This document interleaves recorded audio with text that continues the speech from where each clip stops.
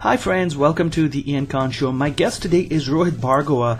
He is an innovation and marketing expert and the founder of the Non-Obvious Company. He spent 15 years as a marketing strategist for Ogilvy and Leo Burnett and is the Wall Street Journal best-selling author of 6 business books and also teaches marketing and innovation at Georgetown University.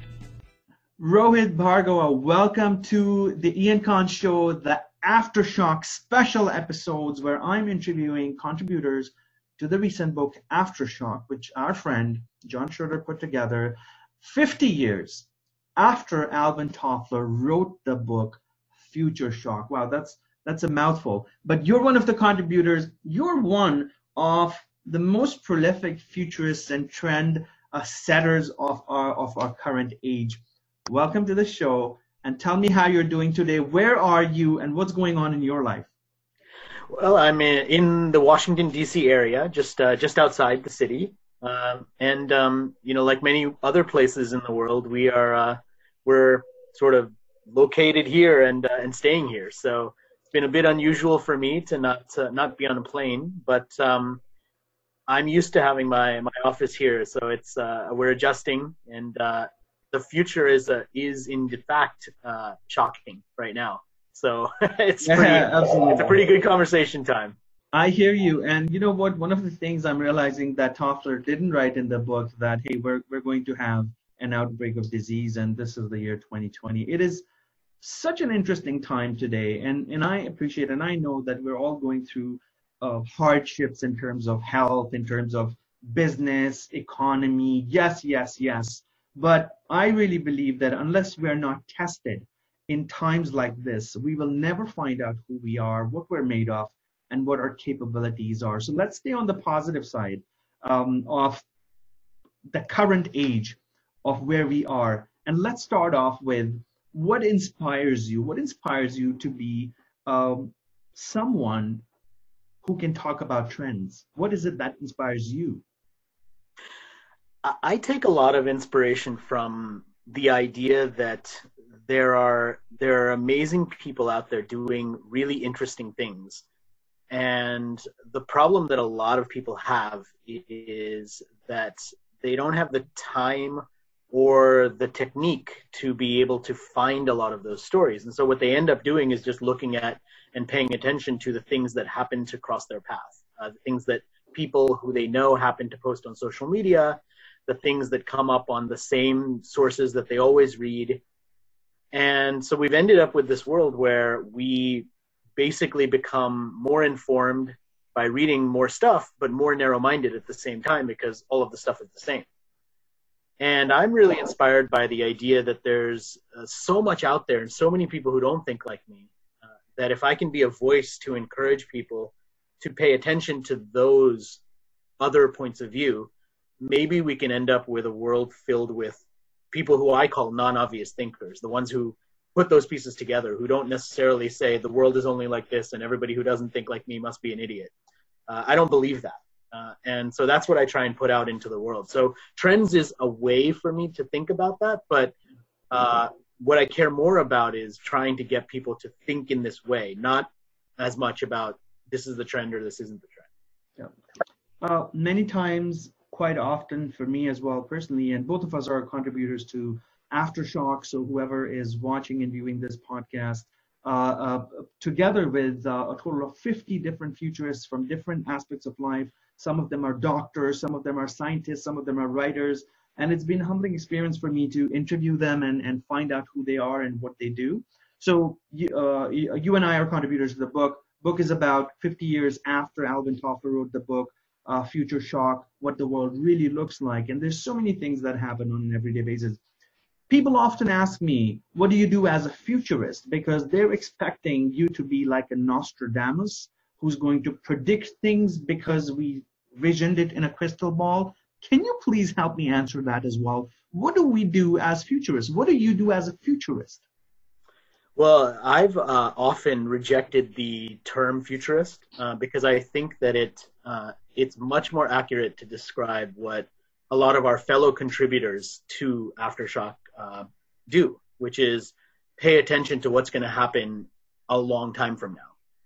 And a lot of times what I've described myself as is a near futurist, so much so that for the last 10 years, I've written this book called Non-Obvious that I've done a new version of every year with 10 new trends that change every year. So the lens of that and doing the same book over and over and publishing it over and over is a little bit unusual because most of the time you won't see that as the way of thinking about trends, the way of thinking about the future. So for me, what I try and do is I try and observe what's happening right now and pay attention to what I call the accelerating present. And so every one of the trends that I'm predicting has a basis in what's happening already. And the prediction is that it's going to accelerate, that more people will be paying attention to it. So I don't really have a lot of prognostication about things that might happen. Instead, I'm usually talking about stories that are happening right now and suggesting that this is something that more people will be doing in the future. Well, let's talk about your book. You have more than one book. Non-Obvious is not your only book, correct? Correct, yeah. But Non-Obvious has been ongoing for many years, as you mentioned, and every year you refresh the content, you put in new insights. That's such an incredible way to maintain that kind of storytelling over the ages. And I hope you continue doing it for the next 5, 10, 15, 20, 30, 40 years, so that in the future we can go back, check out your book and say, hey, let's see what we were talking about in that era of, I don't know, 2020 when the COVID virus hit us, or whatever time and era that will be. But tell us a little bit more about your book. If you can talk about some of the trends that you're observing now that potentially will be in there, help us understand and gauge what's happening in the world today that we should pay attention to. Yeah, I'd be happy to. And you know, the thing is, it's changed a little bit for me. So the first trend report I did was in 2011. And the last book that just came out in January was Non-Obvious Megatrends, and it was the 10th anniversary edition. And actually, at that time, I announced that it's going to be the last time that I do it as a book. And the reason for that was because I kind of had this 10-year project, and it felt like long enough for me to look at these insights over time and say, well, this is where I think they're going to be headed. And so the Megatrends book really tried to look backwards over the last 10 years and spot some patterns and say, well, these are some of the macro shifts that are taking place, and this is what I believe is going to happen next as a result of that. And I still might release some insights and kind of trends because I'm just used to doing that, right? Like I'll probably want to do that. But I'm not going to do it as a full-length book anymore because it's a lot of work. Yeah. And to be honest with you, I just wanted to look at things a little bit more broadly and make this brand a little bit more broad as well. So for a long time, the brand of Non-Obvious that I've been building has been about this trend book. And now it's much more expanded. So in addition to the trend book, we have a whole guidebook series that's meant to compete with the Dummies Guides on various business topics. I have more than a dozen authors who are all writing different guides on different topics.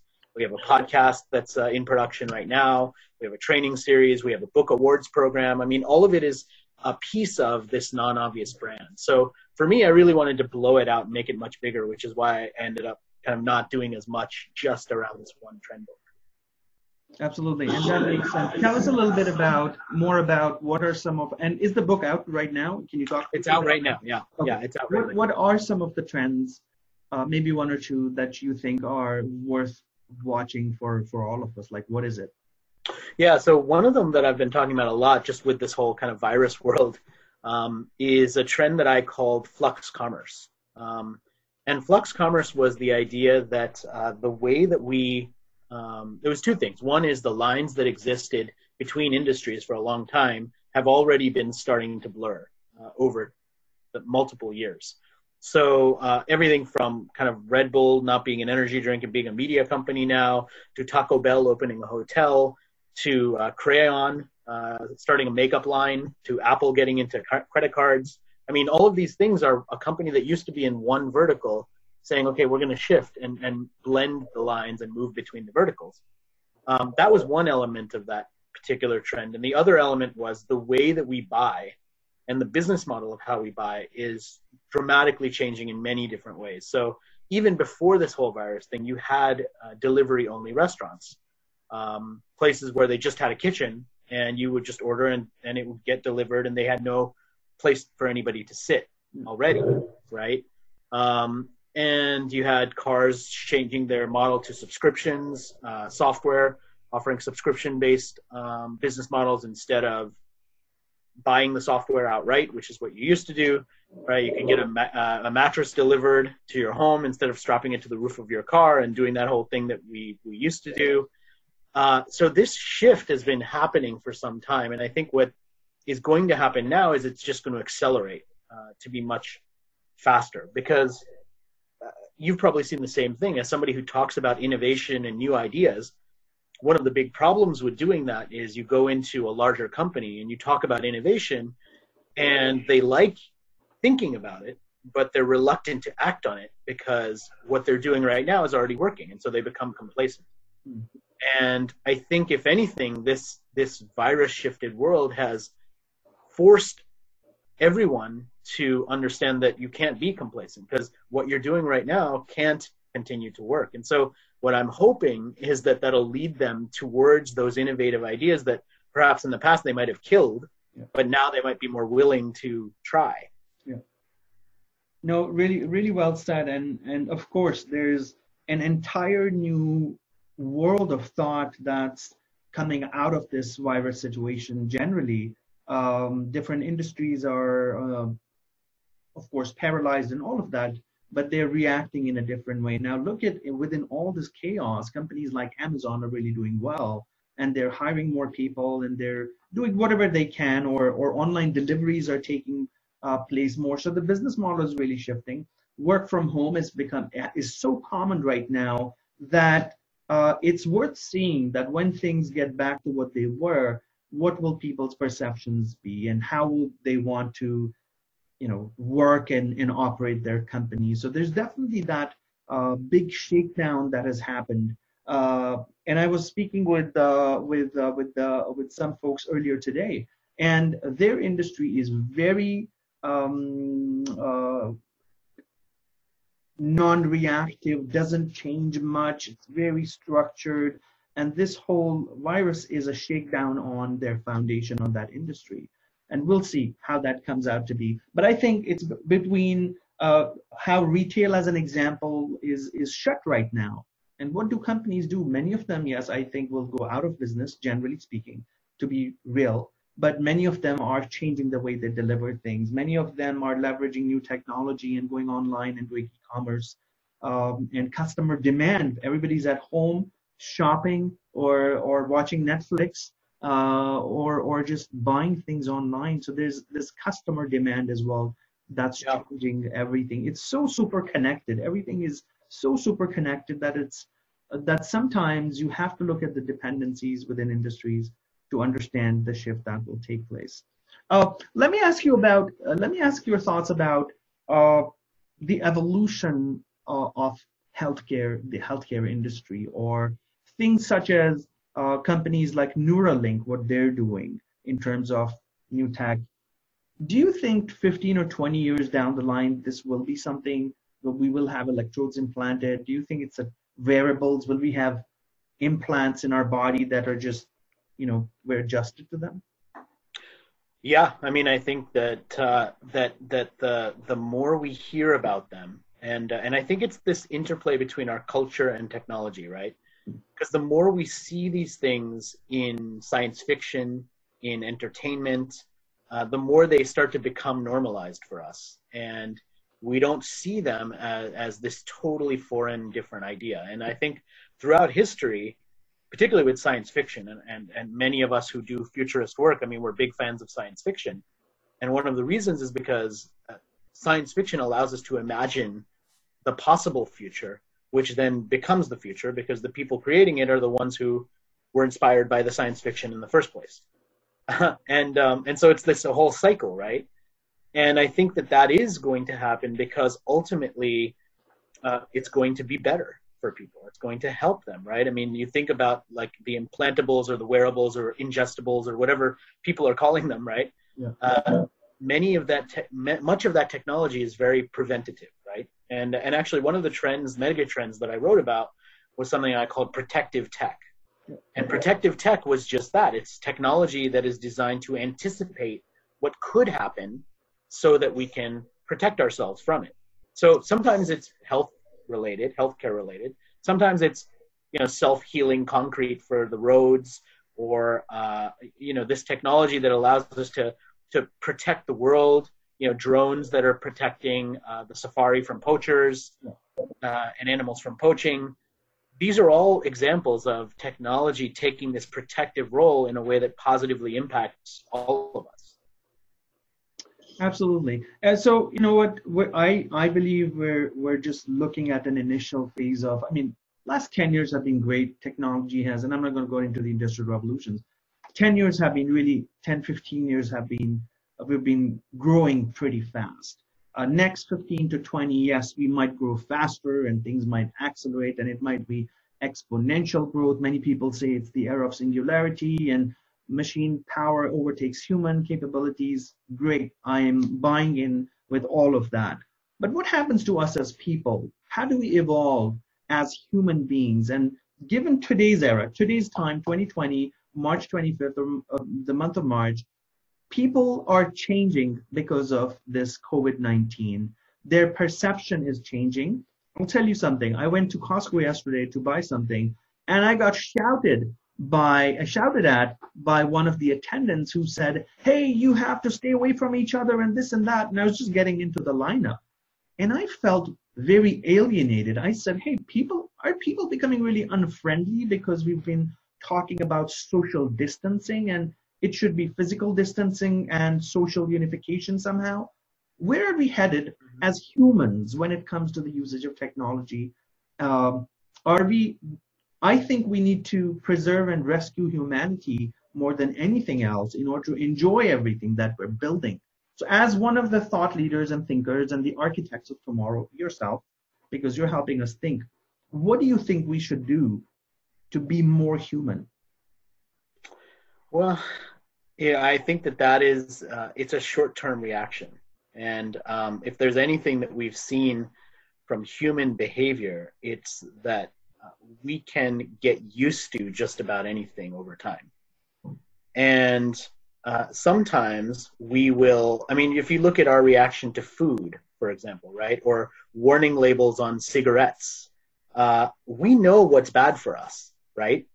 We see it, but we ignore it also because we have more optimism, right? We believe that things will be okay. Oh, that's not going to happen to me. Or it feels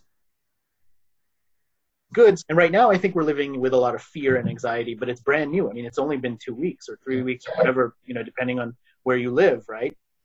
And I think over time, what will start to happen is people will sort of become accustomed to that. And maybe they won't just randomly hug strangers or the 2 kisses on the cheek or 3 kisses on the cheek that are prevalent in some cultures as a way to greet one another. Like, maybe that's not going to happen.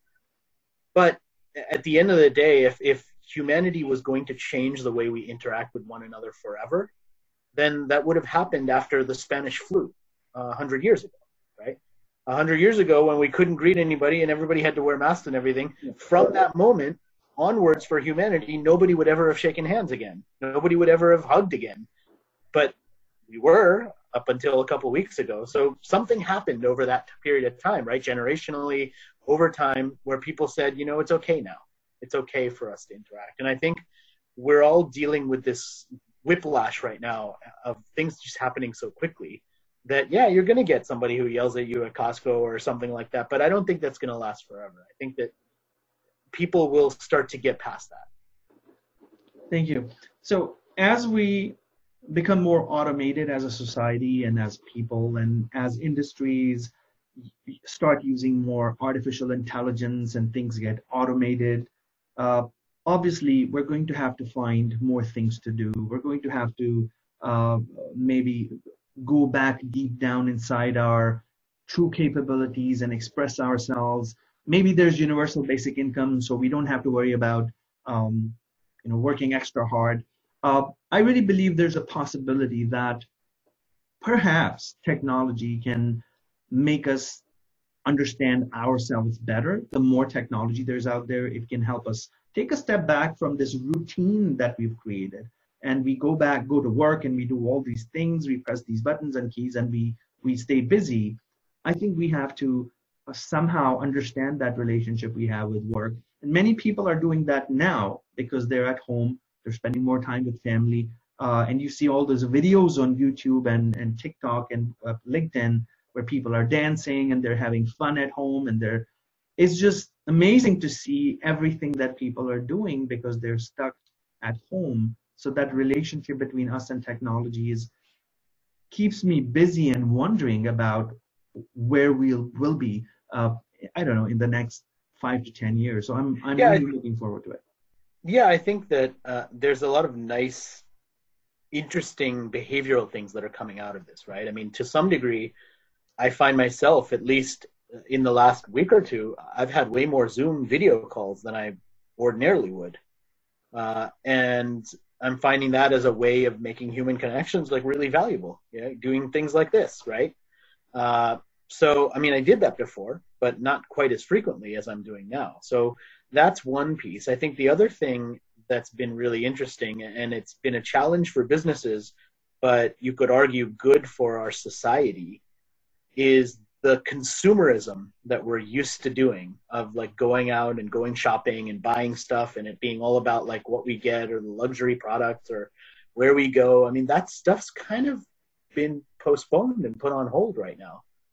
And so nobody's really focused on like, what can I buy and what can I get? And I'm going to go shopping and do all of this. And it's kind of interesting that now we have to talk about other things. Like we have to find other things to connect about and bond about, right? Yeah, no, you're right. You're right. We're heading almost towards the end of our time. I wish we could have this conversation for a much, much longer time. But how about tell us, what is the formula of success that you would prescribe to anybody who wants to be more successful financially, health-wise, connections-wise, relationship-wise, given that you can see some mega trends shaping our lives in the next X amount of years, 10 years, 20 years down the line? Where does true happiness lie for people, and what's your advice to viewers who are watching this? I think it's going to be really important now and into the future to become the sort of person that is difficult to manipulate. And what I mean by that is there are some people who are very easy to manipulate, right? They believe the first thing that they hear from a source that they think is trustworthy. They are easily angered. They believe that anyone who doesn't think the way they do must be wrong and must be stupid. They're closed-minded. They're very easy to manipulate. And I think that we all have a chance right now to kind of reset and say, look, we don't have to be cynical all the time, but we do need to get a little smarter. And we do need to be a little more logical and say to ourselves, does that make sense? Like what I'm being told, does that make sense? Just logically. And am I flying off the handle in one direction and being super angry and being manipulated because I'm making it easy for somebody to do that? Because we have the access to information. And this is not just about politics, right? I mean, it's also about just like, I've been watching probably way too many food documentaries about like the labeling on food and how misleading various things are and how having all natural on a package of food doesn't actually mean anything. These are all the sorts of things that we have consciously let the world get away with. And it's not just this one politician or this one company. It's like the world has been able to just share these things because we're not questioning it. And I think if there's anything that I believe anyone who's going to be successful in the world needs to be able to do, and hopefully teach our kids to do as well, it's be open-minded and skeptical without becoming cynical. And I think we can do that, but we have to train ourselves to do it. We have to choose to do it. And that's what if there's one thing that I want to try and help people do, it's that. No, that makes a lot of sense to me. I think there's profound wisdom in what you said. Uh, don't get manipulated by necessarily things that you see, but also take everything with a grain of salt. But there's no need for cynicism because we all can, I think, collectively make the world, I would say, a better place. Thank you. No, that really resonates with what I believe and what I think we should really really do. Tell us, where can we find you? Where can people look you up, read one of your books, buy your books? Yeah, the easiest place is probably just nonobvious.com. All one word, no dashes or anything, just nonobvious.com. You'll see the full range of books. You'll see the guides. You'll see everything there. You can also watch a bunch of videos at my personal site. So it's just my full name, rohitbhargava.com. If you're not sure how to spell it, if you usually get close on Google, it'll help you figure it out. So you can find many things there as well. So either one of those, obviously all of the books are available online at any online retailer or in bookstores when they eventually open back up again. Amazing. Thank you so much. And also Aftershock, the book that we were talking about earlier, is available on Amazon, I believe. And I'm Yes. not sure how much it costs, but it's on Amazon. Your books are on Amazon. And so please check out rohitbhargava.com or nonobvious.com. Rohit, thank you so much for your time, effort, energy. I hope you're safe. I hope you thrive and become more successful going forward and continue changing millions of lives. Thank you so much for your time, and I wish you all the best. You too. Thank you. Hey friend, this is Ian Khan. If you liked what you saw on my video, then please subscribe to my YouTube channel and be inspired every single day with innovative content that keeps you fresh, updated, and ready for the future. For more information, also visit my website at iankhan.com.